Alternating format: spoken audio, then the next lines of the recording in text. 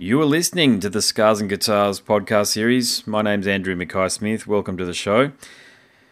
Hope you're surviving out there. Whatever bloody COVID-enforced lockdown might be happening in your part of the world. I think Canada's going under. Certainly India is. I've got a few listeners in Canada and India, so hope you just bloody get through it and that these bloody governments get on top of shit. Either way, you know how it is. Moving on, the interview subject that I have coming up for you is Igor Amadeus Cavalera. He's the fella at the centre of a new group called Go Ahead and Die. The debut album, it'll be out, self-titled album I should say too. It'll be out on the 11th of June via Nuclear Blast, 11th of June 2021, if you listen to this in the distant future. Yes, you heard that name correctly. He is the son of Max Cavalera, therefore the nephew of Igor Cavalera. Yeah, and we talk about that because I imagine he probably gets absolutely punished with people.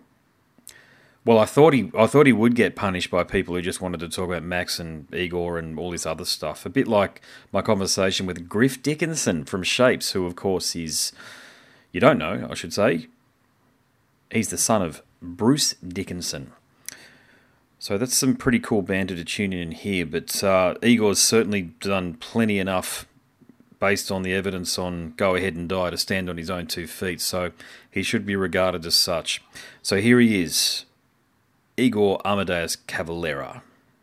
How's the calls and the interviews been going though for what you're doing here, mate? Because you've done a bloody good job here, by the way. But have you found that it's been, has it been rewarding and interesting doing the media stuff? Yeah, absolutely. I really like it, especially with people who have done their homework. Yes. I've only had one or two where I could tell they were winging it by the seat of their pants, but no, it's actually been a lot of fun. I've gotten to talk a lot about my ideas, my creative process, stuff like that.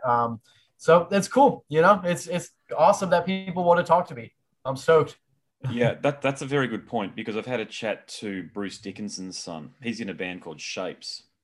And of course, the obligatory, I had to ask, which are people focusing on the wrong thing, i.e. how many times does he get asked about Iron Maiden? So look, I might as well ask you that. How many times do you get asked about your father and Sepultura and Soulfly and all that great music he's produced? Are people focusing on the wrong thing during interviews? I wouldn't say necessarily they focus on his bands, but they'll ask me a lot about, I guess you could say, my relationship with him, my how we work together, things like that, which is cool, but obviously I'd like to talk about my own creative stuff and my own processes and things like that, but like I said, I've been doing about 5-6 hours of this a day for the last like 6 weeks. So yeah. Out of all of that, I've had one or two that I actually ended a little like, that was a little weird, Yeah, I get it. Yeah. Well, I meant what I said. I think what you've done here with Go Ahead and Die, it is standalone. I mean, it's a good thing that you can get someone like your father involved, but I know you've written this stuff and it's just a killer slab of grinding thrash that fans of early Seps, Destruction, Napalm Death and Discharge should love. Now, I've mentioned those 4 bands there, but is that how you feel about the music you've created? Is that where the inspiration comes from as well? Definitely. Yeah, no, it has a really heavy old school influence. It's a mashup, which I really like. Anything I work on, I like to take a couple of different things and blend it together. So yeah, Go Ahead and Die definitely takes like a little bit of that Discharge, a little bit of that thrash like Destruction, Sepultura, and a little bit of grindy like Napalm Death, Terrorizer, and just mashes it all up into a crazy, sporadic, just frustrated, angry album. Definitely. Yeah, I could definitely a lot of what I call white knuckle tension, a bit like what Faith No More were doing. So yeah, the album artwork though, it does paint a picture of police brutality. So are you sending a bit of a message there with an image like that? Yeah, of course. I don't think it's any secret that there's police brutality going on in America as well as many other places in the world. I think it is a global issue. I think it's a human issue.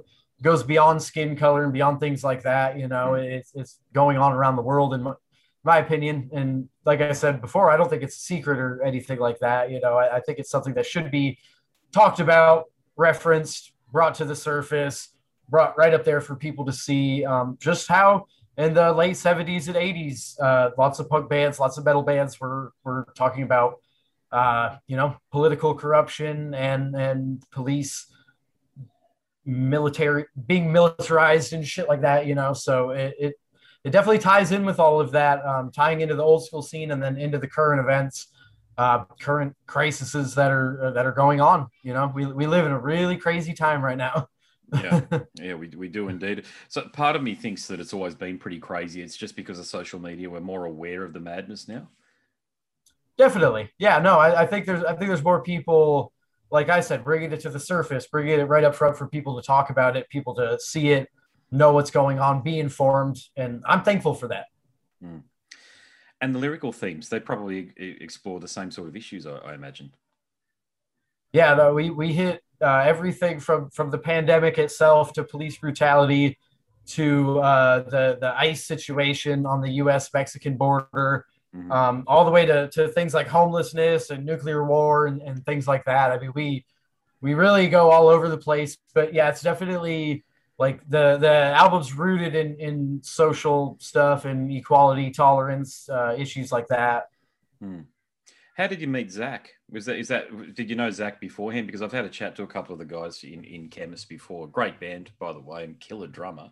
Was it one of those things where you were thinking, I've got this music, it's a solid project, and I need a decent drummer for this stuff, but I want more than just a decent drummer. I want one of the best guys out there. Is that how the relationship with Zach came about? Yeah, definitely was something close to that. He actually got recommended to us by Arthur Risk, who mixed and mastered the record. Yep. Arthur had done the Black Curse record, which is Zach's other band. So yeah, it definitely was one of those things. We had the demos, we had the songs made with drum machine, and whatever, like really really sketchy outlines of them. And yeah, it was one of those things. It was like we needed someone. Arthur recommended him. We contacted him. He's an awesome dude, really cool guy, really friendly, approachable type dude. And as you mentioned, phenomenal drummer. The fact that he plays in Chemist and Black Curse, which are like two totally different bands, it showed us that he's going to be able to play everything that we want and more. So he did a great job, and we were really happy to have him on board. Was it tempting to maybe to reach out to Zion and say, "Listen, I know who you are, mate. You can drum pretty bloody well. Why don't you do this?" It got brought up once, but we kind of decided that with him already being in Soulfly, that could be him, Zion and Max's thing, and then this will be Igor and Max's thing, because we're more into the extreme stuff. I will say Zion's not so much into the extreme metal like grind and stuff like Is that right? He's Okay. Yeah, he's more into like groove and rhythm style drumming, which is pretty apparent in his style. But good drummer, just totally different style. Yeah, yeah, definitely. Yeah, yeah. So what about Charles Elliott from Abysmal Dawn? He was the studio engineer.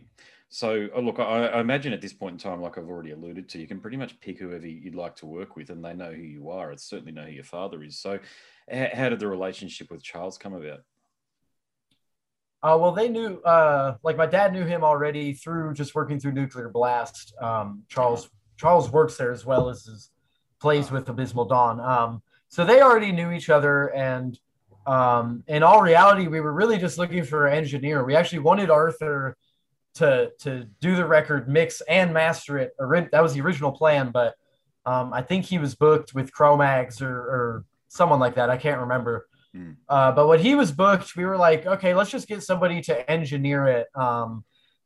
So Charles kind of came in, and he just gave us the freedom to play what we wanted to, how we wanted to, and he would just be there to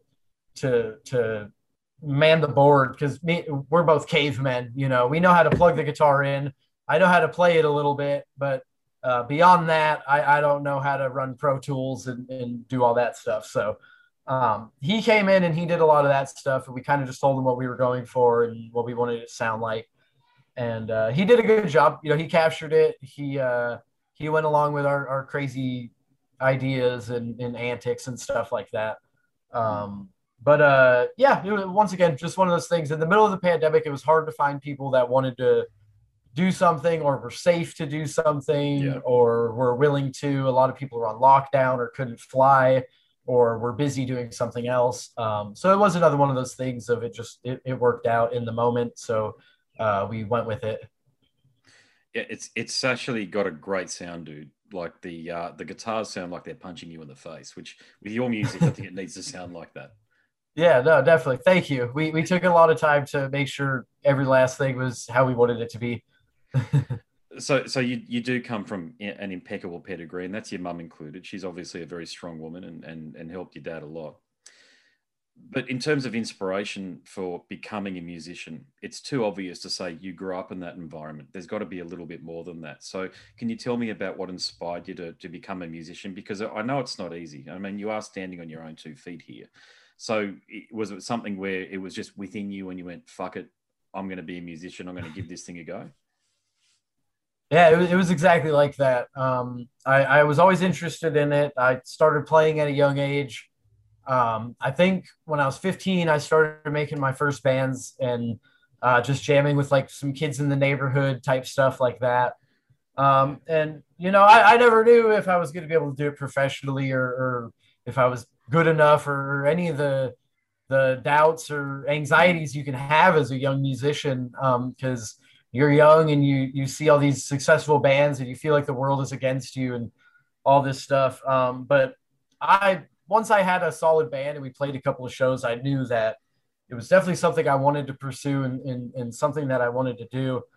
So I did go all in on it, and I just started playing as much as I could and listening as much as I could, and trying to educate myself on the business side of it as well. You know, I admire both my parents in that sense of my dad does the music, my mom does the business, and yeah. I like to think that I'm learning both, and I'll be the weird conglomerate of both of them one day, you know. But uh, it was something that it was a struggle, and it's hard, and no matter who my father is or what people can say or try to use against me, you know, silver spoon type stuff. You Oh know, yeah. we went out there and worked and drove ourselves and set ourselves up and sold our own stuff and paid for our own stuff and you know we do all of this ourselves and even with Go Ahead and Die, um, like you said, it's getting labeled as Max's thing, but you know I actually had uh, you know the majority of the writing to do with it, you know, so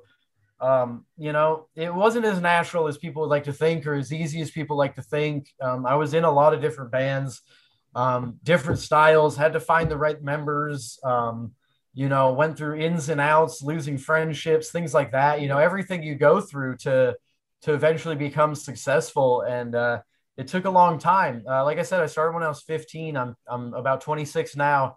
Mm. So I've been doing this for over 10 years now, and I feel like I'm just starting to have professional bands that are making some waves and doing stuff. But it was a long climb, and I've been working hard and getting better as a musician and practicing, educating, you know, and refining my craft. And it's been a long way, but I'm happy to be here.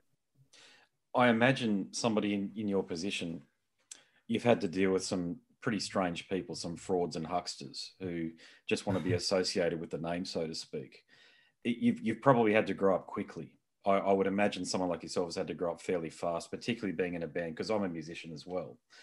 And a lot of musicians are fucking idiots. We both know that. They're just so hard to be around. I mean, musicians are hard to be in a band with in general, yet alone be around. But has that been the case? And do you feel as though you had to grow up quickly? Certainly. You know, when you take into account that I was about 16, already hitting the road and doing stuff, Mm, that's not what a lot of 16-year-olds are doing. You know, you're out there on the interstates, you know, as a teenager, like you're going up to grown men promoters to get paid and get your money and yes. do stuff like that. And yeah, I have dealt with people who wanted to try and get close because of the name, try to gain clout, try to do stuff like that, and Yeah. they realize we're a no bullshit professional family that takes this shit very seriously, and Yeah, there might have been a couple of years where maybe I was like a little more frivolous, partying, being crazy, doing stuff like that. But yeah, by the time I was 16, I was handling my own stuff and making my own merch and contacting like record labels and trying to get signed Mm, and doing all this stuff myself. But it is tough. It's hard to find people that are good to jam with and to find people that are going to help you grow as a musician and mhm. stuff like that. It's really easy to get stuck with people who are just there for the good times or just there to party, just there to gain something. Yeah. And now I feel like I'm finally in some bands where I'm with people who love music, appreciate music, and live and breathe and will die for it, just like I will. Yeah, definitely, definitely. When you were writing the material in Go Ahead and Die, is this a culmination of the 10 years that you're talking about? The old saying about you spend your entire life writing your debut album. But if you got new material, I imagine you got plenty of new material in the vault, so to speak, for the next album. So is that the case as well? Yeah, no, it's definitely something that we're gonna have to see how well this record does and stuff if we're Sure. gonna go into doing more and writing more. But no, I can't agree with that. If you listen to my old stuff, um, it's not gonna sound exactly like it. It's gonna sound much different, but you'll see the elements there sometimes, and you'll see bits and pieces um, that will remind you of stuff I'm doing now, and it's because I am still the same musician, and I still like a lot of the same stuff, and I'm trying to create stuff in that vein still, but I just better at it or more knowledgeable or gotten better at playing, however you want to put it, but Mm. it's definitely apparent. You could see those punk influences in my first band Lodi Cog, and you could see Mm. even some of it in bands I'm currently doing. I'm constantly writing and coming up with stuff, and who knows what band it's going to wind up going to. Yeah, you mentioned that a couple of times now. I didn't realize that you were in so many other bands. So obviously you've got Go Ahead and Die, but can you tell me about some of the other bands that you're in that have releases out there that people can tune into? Yeah, I mentioned before I was in a band called Lodi Kong. We were active for about 6 or 7 years, but we actually in 2018 we went on hiatus because that was with my brother Zion, who plays drums with Soulfly. So Sure. it's one of those things. He was a little too busy with them, so I started doing my own thing. But now I have a stoner sludge band called Healing Magic, and that is kind of like my baby band, you could say. That's what you could say is my main band. And it's in a totally different vein from Go Ahead and Die. It's much slower, groovier, ambient, taking influences from bands like Neurosis and Nice. stuff like that. It's a totally different category and style of music. But yeah, we actually have one EP that's currently available to stream and to look up online, and we have a full length album coming out later this year. So once Go Ahead and Die stuff starts to wrap up, I'm actually going to start moving right into releasing that album, promoting that album, doing interviews on it, stuff like that. Nice. Okay. So those are the two bands I'm in now, or Go Ahead and Die and Healing Magic. So yeah, just check us out. Let us know what you think. Is that going to be with Nuclear Blast as well? We're actually with Healing Magic. We're currently on Blood Blast, which is a digital distribution of Nuclear. Sure. Yeah. So technically, I think they're keeping an eye on us, and if we're lucky, maybe we'll get the bump up to Nuclear. Nice. Yeah.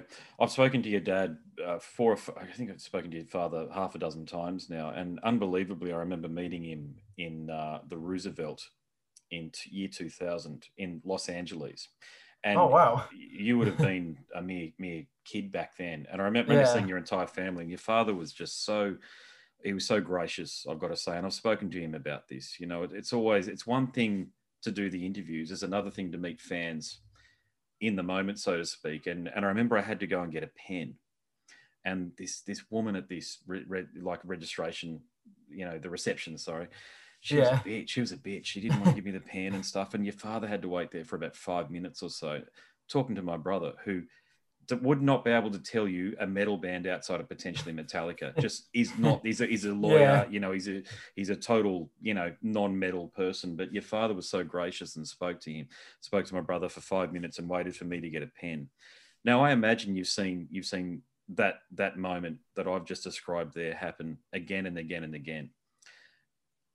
Growing up with someone like your father, though, who once described to me that working with Zion was like training Khabib in the UFC because like with the drumming side of things, he was saying that Khabib grew up with a father that was making him wrestle bears, that sort of thing. With your father, apart from being such a lovely human being and meeting fans and this sort of stuff, was he a disciplinarian around the music though? Because I mean, both your Zion and yourself, you've got it in your DNA, but you've also got the discipline here to create killer stuff like what you're doing here with Go Ahead and Die. So was that the experience? Was he a bit of a disciplinarian around the music as well? Not at all, actually. And I suppose that's just the chemistry of families. Mm, No, our writing process was actually very, very free and fluid, and I felt like we were teaching each other. That was also the intention with it. His relationship with Zion might be different because that's Soulfly. mm, Soulfly is my father's band. As much as Zion brings an influence, or Mark Rizzo changes songs with his solos and stuff like that, you know, that's Max's band. And so he keeps his band members doing what he would like of them. Whereas Go Ahead and Die was our band.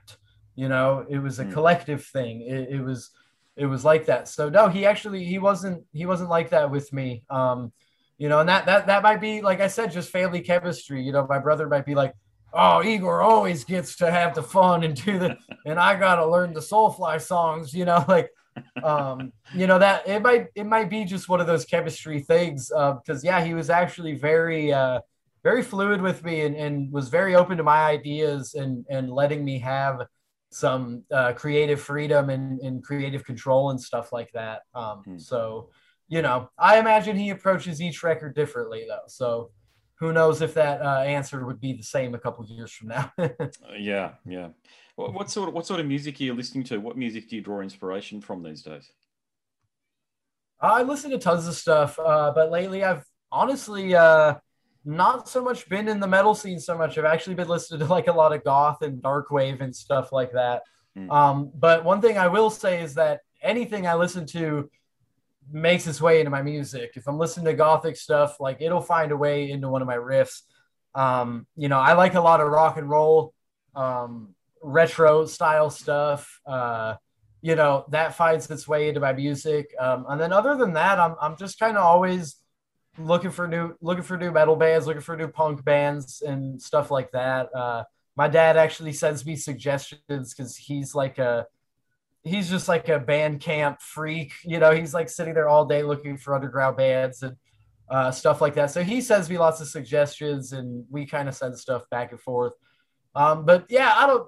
It's kind of hard to answer. I honestly, I listen to a little bit of everything, and I keep a really, really wide array of stuff in my repertoire. So everything from dark wave to sludge metal to, honestly, I've been listening to a little bit of new metal lately. I won't even beat around the Wow. bush. I think some of it's good. I don't think it deserves as much hate.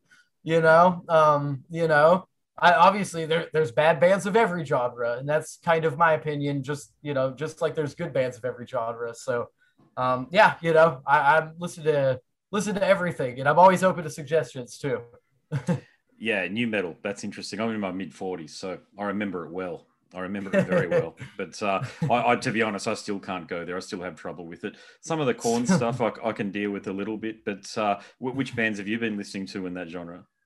Honestly, like some early chord is Yeah, definitely what I was that's good. digging, and a little bit of Taproot and a little bit of like Boy Hits Car and like more melodic stuff like that. Honestly, I don't know, man. I listen. Like I said, I used to, when I was younger, I was as a teenager, I was a little more of an angsty like thrasher kid, where I was like, that shit's all whack. I hate it, this and that. But as I've gotten older, I'm kind of like, hey, it's being a poser to hide something that you like. So if I like this corn song, I'm not gonna hide it from anyone, just like I like some pop punk stuff. I like AFI and bands like that a lot too. That for me when I was a kid, that was the stuff that was popular, so I don't need to hide that from anyone. What are you gonna do? Judge me? Like, I could care less. Was it a foregone conclusion for yourself from when you were a young kid? And we sort of touched on this already, that you were going to be a musician, or did you have designs on, say, becoming an engineer or something else? I wanted to be a marine biologist when I was a kid, to be quite honest. I wanted to live by the ocean, study things that lived in the ocean, and do stuff like that. Mhm. As I got older, obviously that just changed. I picked up a guitar for the first time and fell in love with it. But I'd say at a young age, I knew I wanted to be a musician. By the time I was 12 or so, I definitely wanted to rock out on stage and do that. Make it doing that if I could. Well, you're definitely doing it, mate. I better leave it there because no doubt you've got another interview coming through in 2 minutes' time. But look, I think you're doing a bloody good job here with Go Ahead and Die. And I'm glad it sounds like people are focusing on the right things here for you, because I do hope you have another album come out with this here, because I said this to so many people who create what I broadly call extreme metal, which I lump you guys in with as well. And that's a good thing. But it is important to a lot of people that people like you keep on creating music, because it's important to our lives, mate. Oh, And no, thank you. That's the best compliment I could receive, man. Seriously. no, that's good, mate. Yeah, well, it is important. I think that that you creators out there who have the ability to put together an album, and then a good album, mind you, with decent riffs, solid drumming, great vocals, great lyrical content, that sort of thing, man. During the pandemic, people are locked up. This is like manna from heaven for a lot of people, mate. So I just hope you keep on doing what it is that you're doing, mate. So good luck, God bless, and I'm sure, hopefully, fingers crossed, we see you down here fairly soon as well. No, definitely. And likewise, man, I would love to come down there and play. I'd love to bring this around the world, and I will definitely keep making music. And no, thank you. That was some really kind words right there. I actually really appreciate it. The fact that anyone wants to talk to me without just instantly reverting to this kid's some shithead because his dad's a rock Yeah. star, like it's really nice to actually have a human to human conversation. So thanks so much for having me. And likewise, I hope we can make it down there. Definitely. For sure, mate. We'll try and have a beer, mate, when you come down. Absolutely. I would love to. Thank you. Have a good day, man. All right. No worries, brother. All the best. Yeah. Take care. Gotcha. You have been listening to the Scars and Guitars podcast series. My name is Andrew Mackay Smith. That interview subject was Igor Amadeus Cavalera from the outfit Go Ahead and Die. Thanks for tuning in.